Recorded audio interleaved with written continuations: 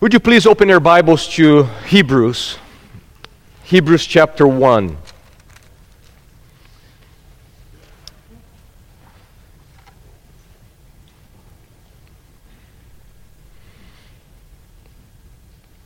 Hebrews chapter 1, and you're going to be reading verses 1 through 4. And I invite you to stand up if you can.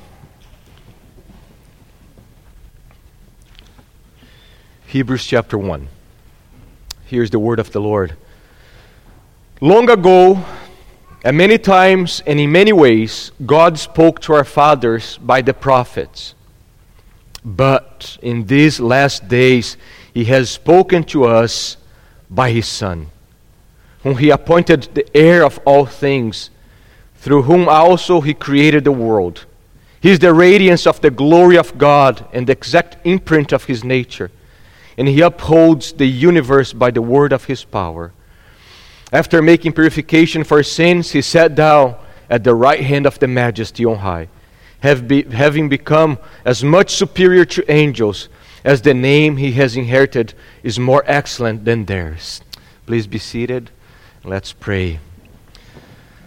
Father, we thank You. We thank You for Your grace and Your kindness and Your mercy upon us. We deserve hell outside Christ. So we give You all the glory and all the thanks and all the praises for saving us, redeeming us, adopting us. Thank You for this wonderful family. We thank You for other church families in town. And we pray Your blessing upon Your people today.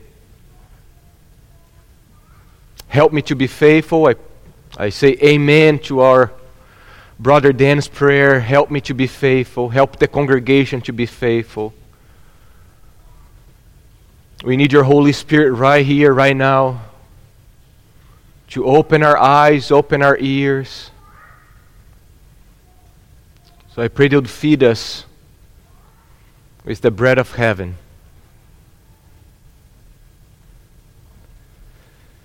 In Jesus' name, amen. Amen. Our memory is a fascinating tool, the memory that we have. I was thinking about how sin affected and infected our memories in the way that we are so quickly to forget good and beautiful and truthful things, but we are so quick to remember wrongdoings done towards us, harsh things done towards us. Isn't that true? How quick we are to remember sins committed against us, but how slow we are to remember the glorious and beautiful and profound truths of the Word of God. So, with this in mind, I know that most of us do not remember very well what we have seen so far in our series on this overview of the Bible. Amen? I know, because I preach and I forget what I preached. So how much more you? I know that if I ask you what was the first sermon all about or the third sermon all about, and you're going to say, I have no idea. So I decided this Sunday to take some time and review what we have seen so far, because I plan to continue preaching through this series on the Bible. So that's the plan for today. It's to review and add a little bit here and there. So next Lord's Day we can start moving once again with this wonderful series. So I opened this series. I finished Philippians, and often I do that. I finish a book, then I have a theme, and I go back to a book. And I finished Philippians, and we start this series on the overview of the Bible. And I said how important it is for us to have an overview of the whole story of the Bible. Especially with expository preaching, sometimes we get lost with one tree. And it's a beautiful thing to analyze and study and see all the details of that one tree.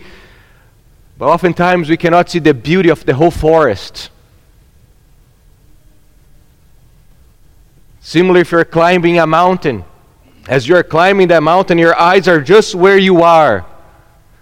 But it's when you're up there that you can see the whole mountain range and standing off the beauty of what God has done. So that's how we talk about the importance of having an overview of the Scripture. So many Christians, they have been in church for years, and they have no idea how to put the Bible together. It's sad. It's heartbreaking. Christians who have been professing to be Christians for decades, years, and they have no idea how the books of the Bible fit together, how the story of the Scriptures come together. So that's the plan. The first sermon following this introduction was about the foundational presuppositions that we have as we are approaching the Bible. The primary premises that we have when you are studying the Scriptures. And we are very clear, everybody has presuppositions. We just need to be clear about our presuppositions. And we open by saying that the Bible is inspired by God. The inspiration of the Scriptures. That's the first thing that we saw. How the Scriptures, they are not the product of man, but of God through man. So we saw 2 Peter chapter 1, verses 20 through 21. Knowing this, first of all, that no prophecy of Scripture comes from someone's own, and I think that was a bad translation there, his own fabrication or creation would be a better translation. For no prophecy was ever produced by the will of man, but men spoke from God as they were carried along by the Holy Spirit. Paul similarly in 2 Timothy chapter 3 says, all Scripture is breathed out by God, theopneustos, and profitable for teaching, for reproof, for correction, and for training in righteousness, that the man of God may be complete, equipped for every good work. So we saw that the Bible is about God. The Bible is God's Word. It's about Him. And not only about Him, but it belongs to Him. It's from Him. We believe that the Bible originated from God and was given by God as His saving speech. And why is that important when you're studying the Scriptures? Because it's the understanding that the Bible has one main author, that we have coherence. You see, the problem with all those German liberal theologians was that they believed that there was not one body of inspired Scriptures. That's why they try to divide the Torah. And you have this author here and have this author there. And these stories, they don't make any sense. But when you understand, no, there is one main author, and that's God, then we have the duty to seek and find the coherence of the Scriptures. Amen? Then we move to inerrancy. Inspiration leads to inerrancy. The Bible is inerrant, free of error in the original manuscript. Inerrancy and infallibility. The Bible is not only inerrant, but it's infallible, meaning it's impossible to err. Why is the Bible impossible to err? To have errors? Because of the author. Amen? God is the author, and in Him there is no error, no lie. Therefore, His Word has no error and no lie.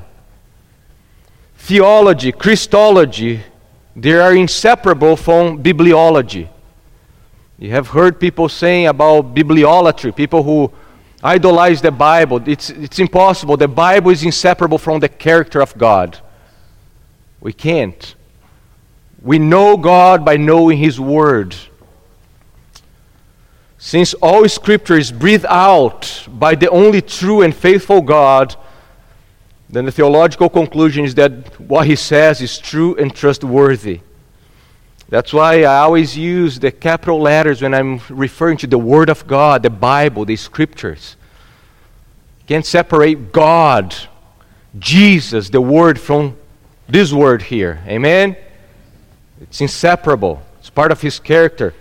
John Calvin says, we owe to the Scriptures the same reverence which we owe to God, because it has proceeded from Him alone.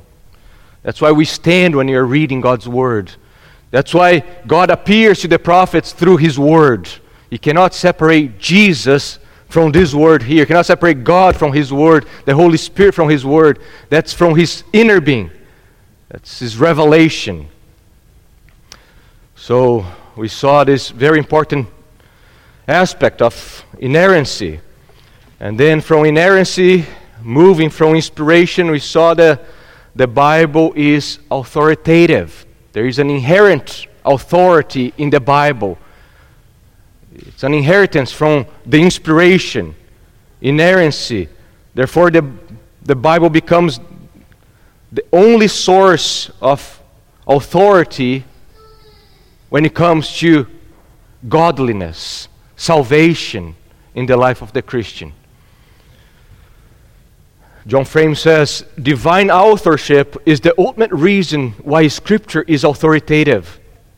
Its authority is absolute because God's authority is absolute.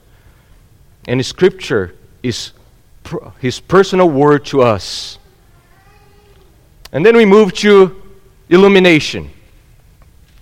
That was the last premise that we had, and that goes back to inspiration, God inspired. Since the Word of God is supernatural, it's coming from God, therefore we need the Holy Spirit to help us, to empower us, to enable us to understand His Word. Amen? In light of the fact that the Bible is a book breathed out by God, a supernatural work done by the Spirit of God, we need God's Spirit to enable us to receive and understand His revelation. We need the Spirit's work of authentication and illumination. He must impress in our hearts, authenticate, that's the truth. And then we need Him to continue opening our eyes to behold His beauty there. The Holy Spirit is the author, revealer, teacher, and interpreter of the Bible. And that's why we call upon the name of the Lord before the preaching, during the preaching, and after the preaching. Amen? When you come here to pray and ask God's blessing and help, that's not a man-made thing. It's because we need the Holy Spirit.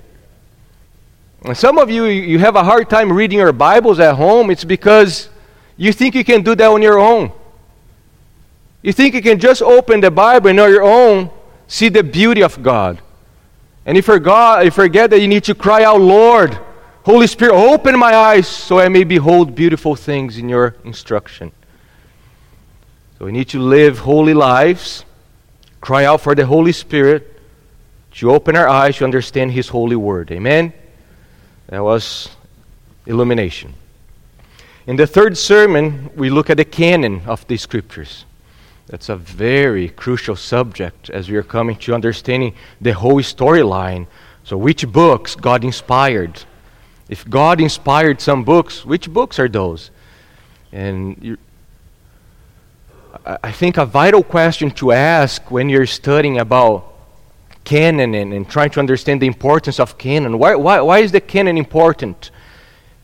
Is to ask this question: which books would I be willing to die for? Let's suppose you're a missionary in China or North Korea, and you have a text from 2nd Maccabees, and they ask you with a gun pointed to your head, are you carrying what you believe to be God's word? Would you die for 2nd Maccabees? But if you have a piece of Numbers or Leviticus in your pocket, and they ask you, would you be willing? Do you believe that that's God's Word inspired by the Holy Spirit? And you'd be willing to die for that? You see, that's how important it is to have an understanding of the canon of Scriptures. The word Bible, we often use the word Bible coming from the Latin Biblia and from the Greek biblios, but especially the Latin, there could be a singular book, and that's the idea. It's one book with many other books inside. And these other books are the inspired books. So we can define the canon of the Bible, as the body of inspired writings that God has given to rule His church. The Christian canon is composed of 66 books, 39 or 24, depending how you organize your Old Testament, and then 27 in the New Testament. As Thomas Watson said, the two Testaments are the two lips by which God has spoken to us. And just think about this, the nature of the Bible requires a canon. Since we believe that God has spoken through these writings and not through other writings, the canon is a necessity. The covenantal nature of the Bible requires a canon of Scriptures. So, I have here by virtue of the divine origin. Here's important, brothers and sisters. A lot of people, a lot of Christians, and especially after the Da Vinci Code, they start believing that man created the Bible, that there was a council, and they created the Bible. No. The Bible creates the church. The Bible creates us as new men and new women in Christ. We don't create the Bible. So by virtue of the divine origin and divine inspiration, the Scriptures have an internal power of self-authentication and self-validation. Man does not determine which books are inspired. The books themselves self-authenticate their divine origin and therefore their canonicity. It's very important. So many arguments about how to decide. It's simple. God defines which books and decides which books are His by inspiration. The church simply recognizes the voice of the Good Shepherd in these books. Amen? So, all these things we covered, I think, in an hour. So I'm going through in 30 seconds maybe. So if you want to know more, just go back, or you can send me an email and I can send you my notes. And then we move to start looking at the Scriptures as a story. And we saw the Bible as one glorious drama of redemption. And we walked through each word. Do you remember the word drama, what it means? We walked through the word glorious, why it's a glorious drama. We walked through the word God, why is it God's glorious drama, not man's drama of redemption. We walked through the word redemption. So, just so you can remember these things and be fresh in your mind.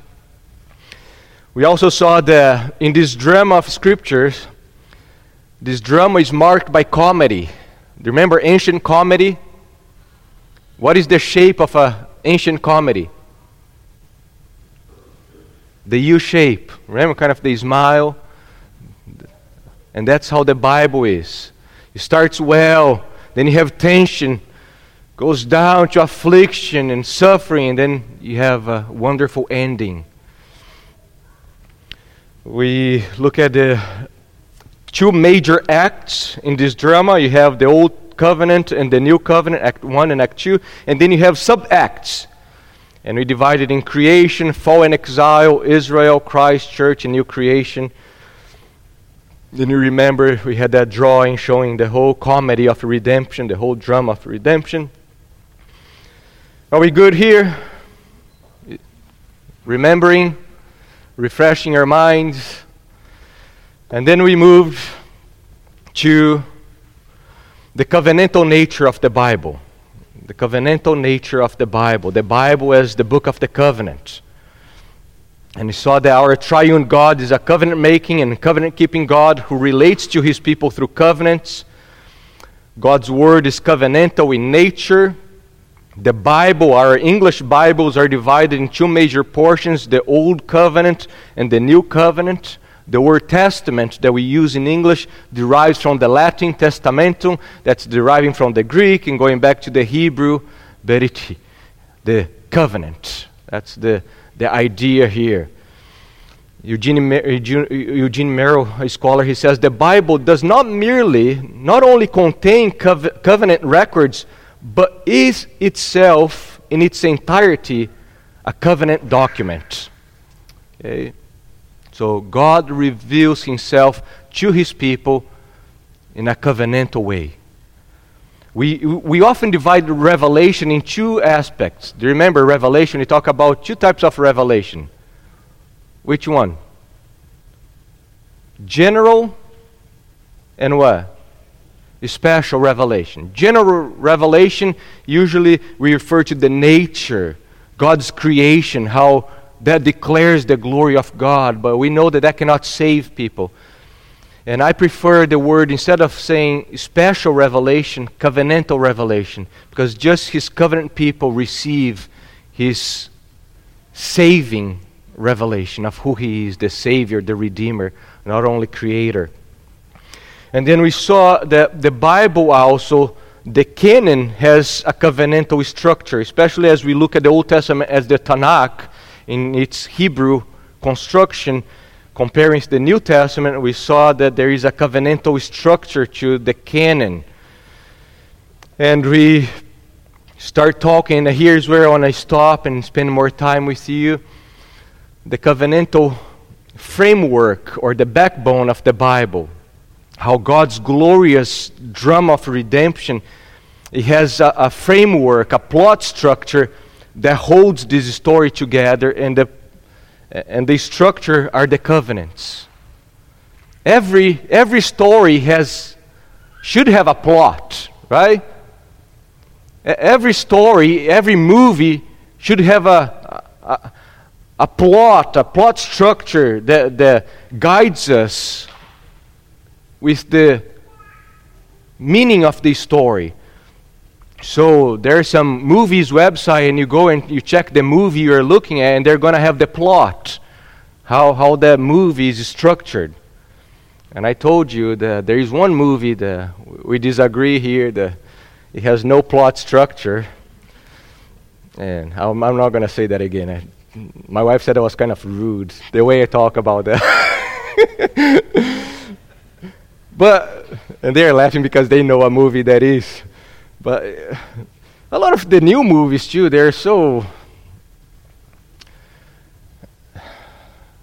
imbecile that it's just revealing the depravity of the mind today. So, but honestly, every good story, every good movie has a plot, something that's holding the story together. And that's what we see in the Bible. The Bible's framework, which holds the whole story of redemption together, is God's covenants. The biblical covenants provide the entire substructure to the plot line of Scripture. Or as some scholars says, that's the backbone of the Bible. Remember, the backbone that brings the structure to the Scriptures, the covenants. So the covenant with Adam, Noah, Abraham, Moses, David, it drives the story of redemption until it finds its fulfillment and culmination in Jesus Christ in the new covenant. So why is it important? What is the point of this when you're studying an overview of the Bible? Very simple. If we want to have an overview of the Bible, we need to see how this overview is going to be held together. What is the structure that holds the story of the Bible with coherence, with unity? And I believe that's the covenants. There are many different types of covenants in the Bible. The word for covenant in Hebrew appears hundreds of times.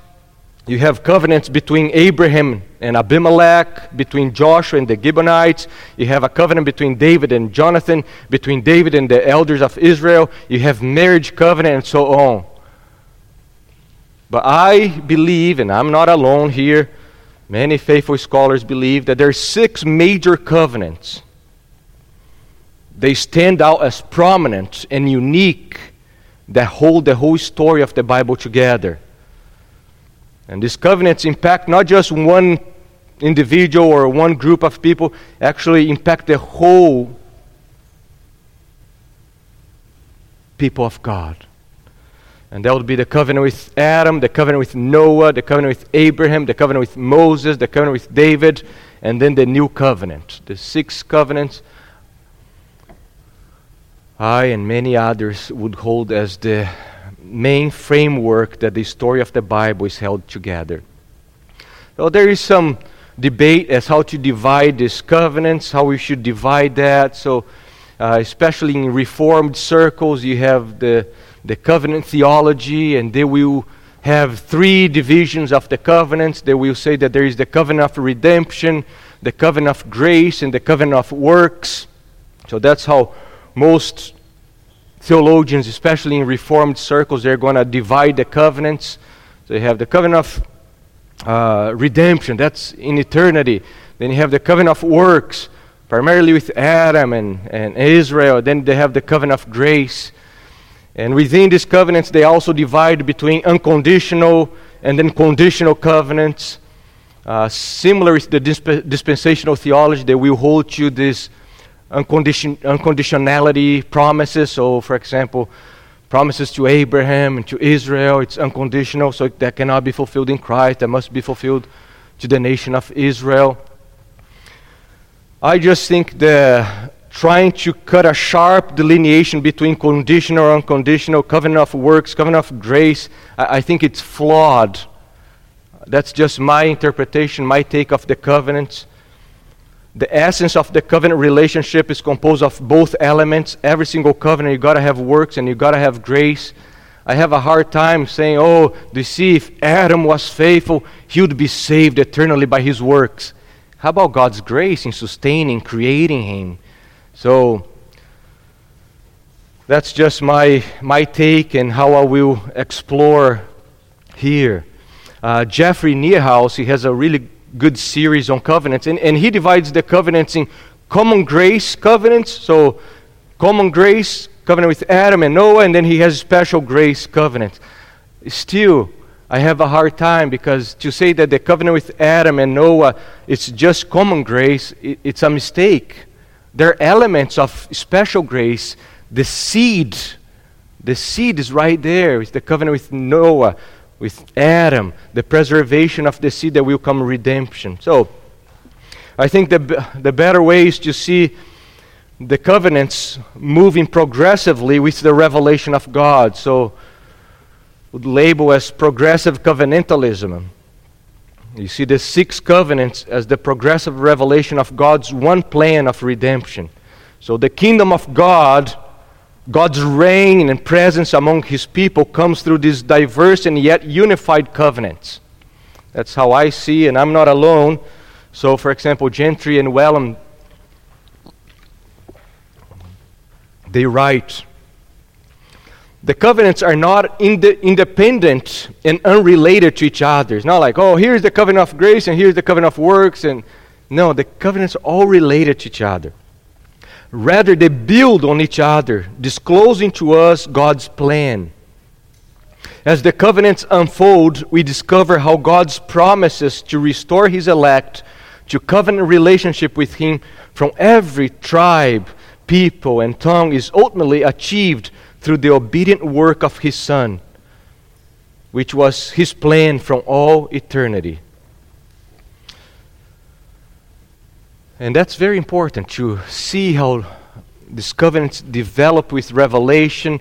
We were singing here, I stand on every promise of your word, amen. But every promise understood in its covenantal context, amen. And especially now we, under the new covenant, we interpret and we apply those promises now in Christ, the head of the new covenant. That leads us to how God reveals Himself. So if the covenants are an essential part of God's revelation, we need to understand God's revelation. And God reveals Himself progressively, little by little. That's what we mean by progressively, okay? Not the political idea of being progressive, but progressively means little by little. That's how God revealed himself. He didn't come and just gave us one moment. Here you go, boom. No, he has been revealing himself until the coming of Christ little by little. And that's exactly what the author of Hebrews tells us. That's what we read in the beginning. Look at the author of Hebrews says, long ago, and many times, the time of Adam, the time of Noah, the time of Abraham, the time of Moses, the time of David, the time of Isaiah, the time of Malachi, and many times.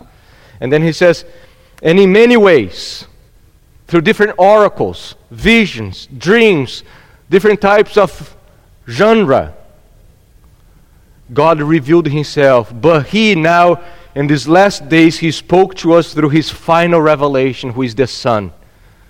The Son. Adam was a son of God.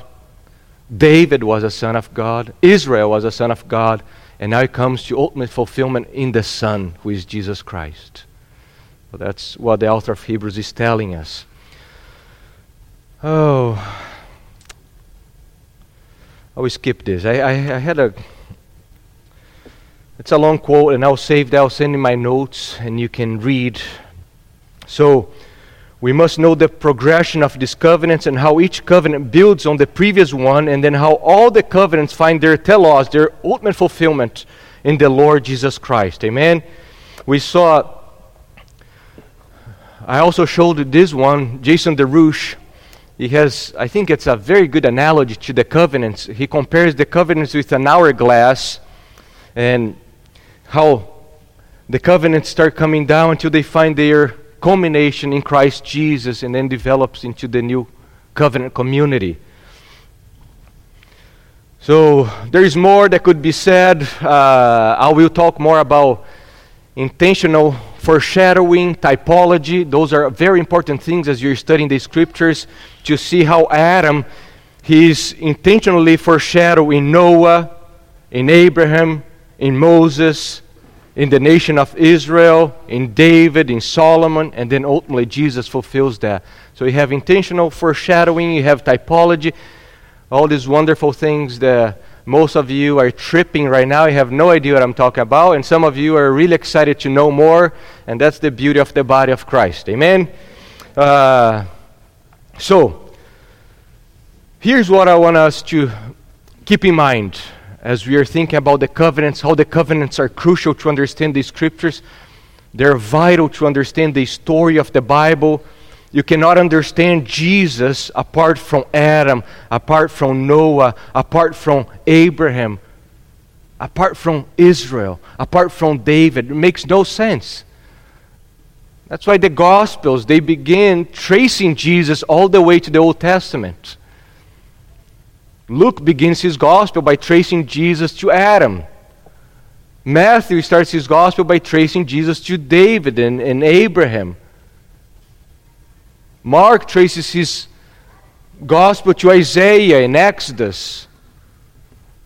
John traces Jesus all the way back to eternity. So you cannot have Jesus without understanding this covenantal structure of the Scriptures. But then it becomes tempting to think that the covenants are the most important thing in the Bible. And that's what I want you to know, and I want to remind you, no, the covenant's not the center theme of the Bible. The covenants help us to understand the main theme and the main story, the main meaning of the Scriptures. The covenants serve one main purpose. And what is that purpose? God dwelling with man. That's the main purpose. The covenants are important because of what they accomplish. A relationship of faithfulness and love between God and His people. When we think about the importance of the covenants in the drama of Scriptures, we must remember the heart of the covenant. And what is the heart of the covenant? I will be your God, and you will be my people. That's the heart of the covenant. A covenantal, personal relationship between God and His people. That's the story of the Bible. That's the story of the Bible. God dwelling with His people. God's personal, covenantal, loving, gracious, merciful relationship with His people. How do we know that? Just look how the book begins and how the book ends. That's simple. The book begins with God creating man to dwell with Him. He places man in a very specific temple to dwell with Him. And the Bible ends with what? How does the Bible end? God and man dwelling together. Okay, so you know just by looking the bookends, you know what the Bible is all about. And why does Jesus come? Emmanuel, God with us, to restore that. Timothy Ward, he says, as the Scripture develops, it becomes clear that the primary form in which God works for the redemption of humanity from the curse of sin and death is through His establishment of the covenant. And then he says, a covenant is at heart a relationship established by means of the uttering of a promise. What is the heart of the covenant? A heart of relationship. So for example, I have dozens and dozens of definitions of covenants in my notes. Here are two, just so you can see. So for example, Thomas Reiner in his book about the covenant, he says, he defines a biblical covenant as a chosen relationship. A covenant is always a relationship in which two parties make binding promises to each other. Gentry and Wellum, they say, at the heart of the covenant then is a relationship between parties characterized by faithfulness and what? Loyalty. In love. That's the word hesed. God always reveals Himself as faithful and rich in hesed, His covenantal loving kindness. That's why when Paul tells the church that we must speak the truth in love, he's using covenantal language, truth, faithfulness, love. He's not talking about you speak the harsh things but covered with love. No. He's talking about covenantal language, how we must approach each other as the character of God. He's true, faithful, filled with love, hesed. So we see the heart of the covenant is a relationship between two parties. So I have here the heart of the theology of the covenant is the Lord's redemptive promise, I will be your God and you will be my people. It's a relationship between God and man. So you think about the first covenant with Adam, the essence of that covenant is what? God and man dwelling together. Once that covenant is broken, what happens? The relationship is severed. Noah, the covenant with Noah. What is the heart of that covenant? God dwelling with Noah. And He brings Noah into a mountain. We're going to talk more about that next Lord's Day. And He has a meal with Noah, with the sacrifices, preparing his seed so men can dwell with him. The Abrahamic covenant. God promises, I am your God, Abraham. That same promise is repeated to Isaac, to Jacob. You come to the nation of Israel, the Mosaic covenant. I will take you to be my people and I will be your God. The Davidic covenant, often repeated as how God was with David. I have been with you. The Lord is with David. That's the heart of the covenant, God's presence with him. The new covenant promise in the Old Testament, Jeremiah 31:33, and now will be their God and they shall be my people. Or Zechariah 8:8, and I will bring them to dwell in the midst of Jerusalem and they shall be my people and I will be their God in faithfulness and righteousness. The book of Revelation ends with this covenantal promise. Behold, the dwelling place of God is with men. He will dwell with them and they will be His people. And God Himself will be with them as their God. And John writes to finish Revelation. And he said to me, it's done. I'm the Alpha and the Omega, the beginning and the end. To the thirsty I will give from the spring of the water of life without payment. The one who conquers will have this heritage. And look at the inheritance. I will be his God, and he will be what? My son, in the Son, through Jesus. But as for the cowardly, the faithless, detestable, as for murderers, the sexually immoral, sorcerers, idolaters, and all liars, their portion will be in the lake that burns with fire and sulfur, which is the second death. So the glorious dream of redemption is our triune God making a way for a people to dwell in his presence and behold his glorious face. And he does that through his covenants. Amen? Life with God in the house of God. Morales says, this was the original goal of the creation of the cosmos, and which then becomes the goal of redemption, the new creation. God dwelling with men. Chris Wood, he says, each successive covenant agreement, listen to this, each successive covenant agreement effectively and progressively unfolded throughout the course of history towards the original intention of the Father's heart. That's beautiful. All these covenants, as the revelation of God was unfolding towards the original intention of the Father's heart. And what is the intention of the Father's heart?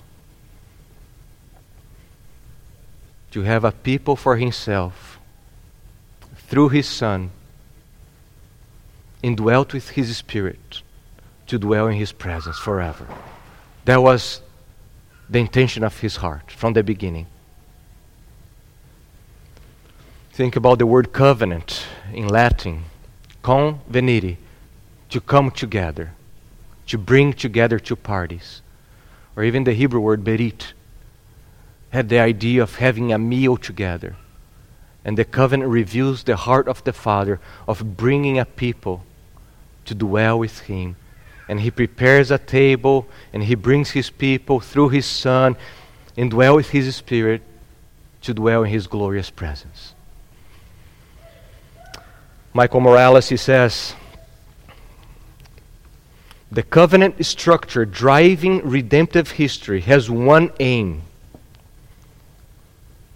for God's people to be planted on the mountain of God, so they may dwell in his house and gaze upon his beauty forever.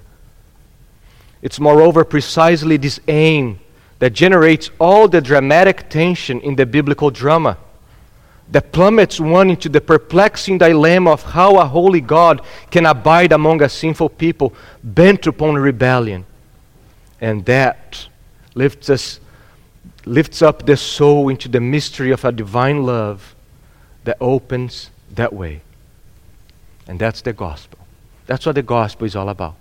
God opening the way through covenants to bring people to dwell with him. The gospel is the Father, the Son, and the Spirit in this relentless pursuit of bringing a people to dwell with him.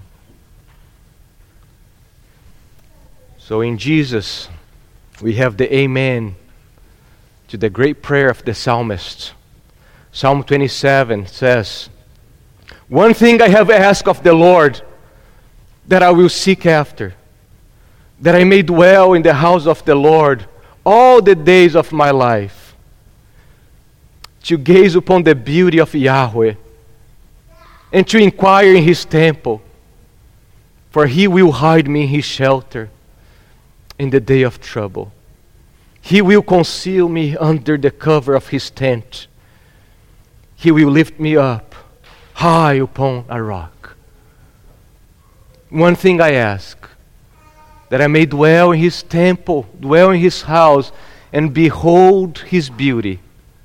And that's exactly what Jesus accomplishes, bringing God's people to the house of God, so we can dwell with him and behold his beauty, gaze upon his beauty. And as we gaze upon his beauty, Paul says that we are transformed from glory to glory. Amen. Father, we thank you. We thank you for your great love demonstrated through your plan of redemption, establishing wonderful covenants which find their fulfillment ultimately in Christ Jesus and the new covenant.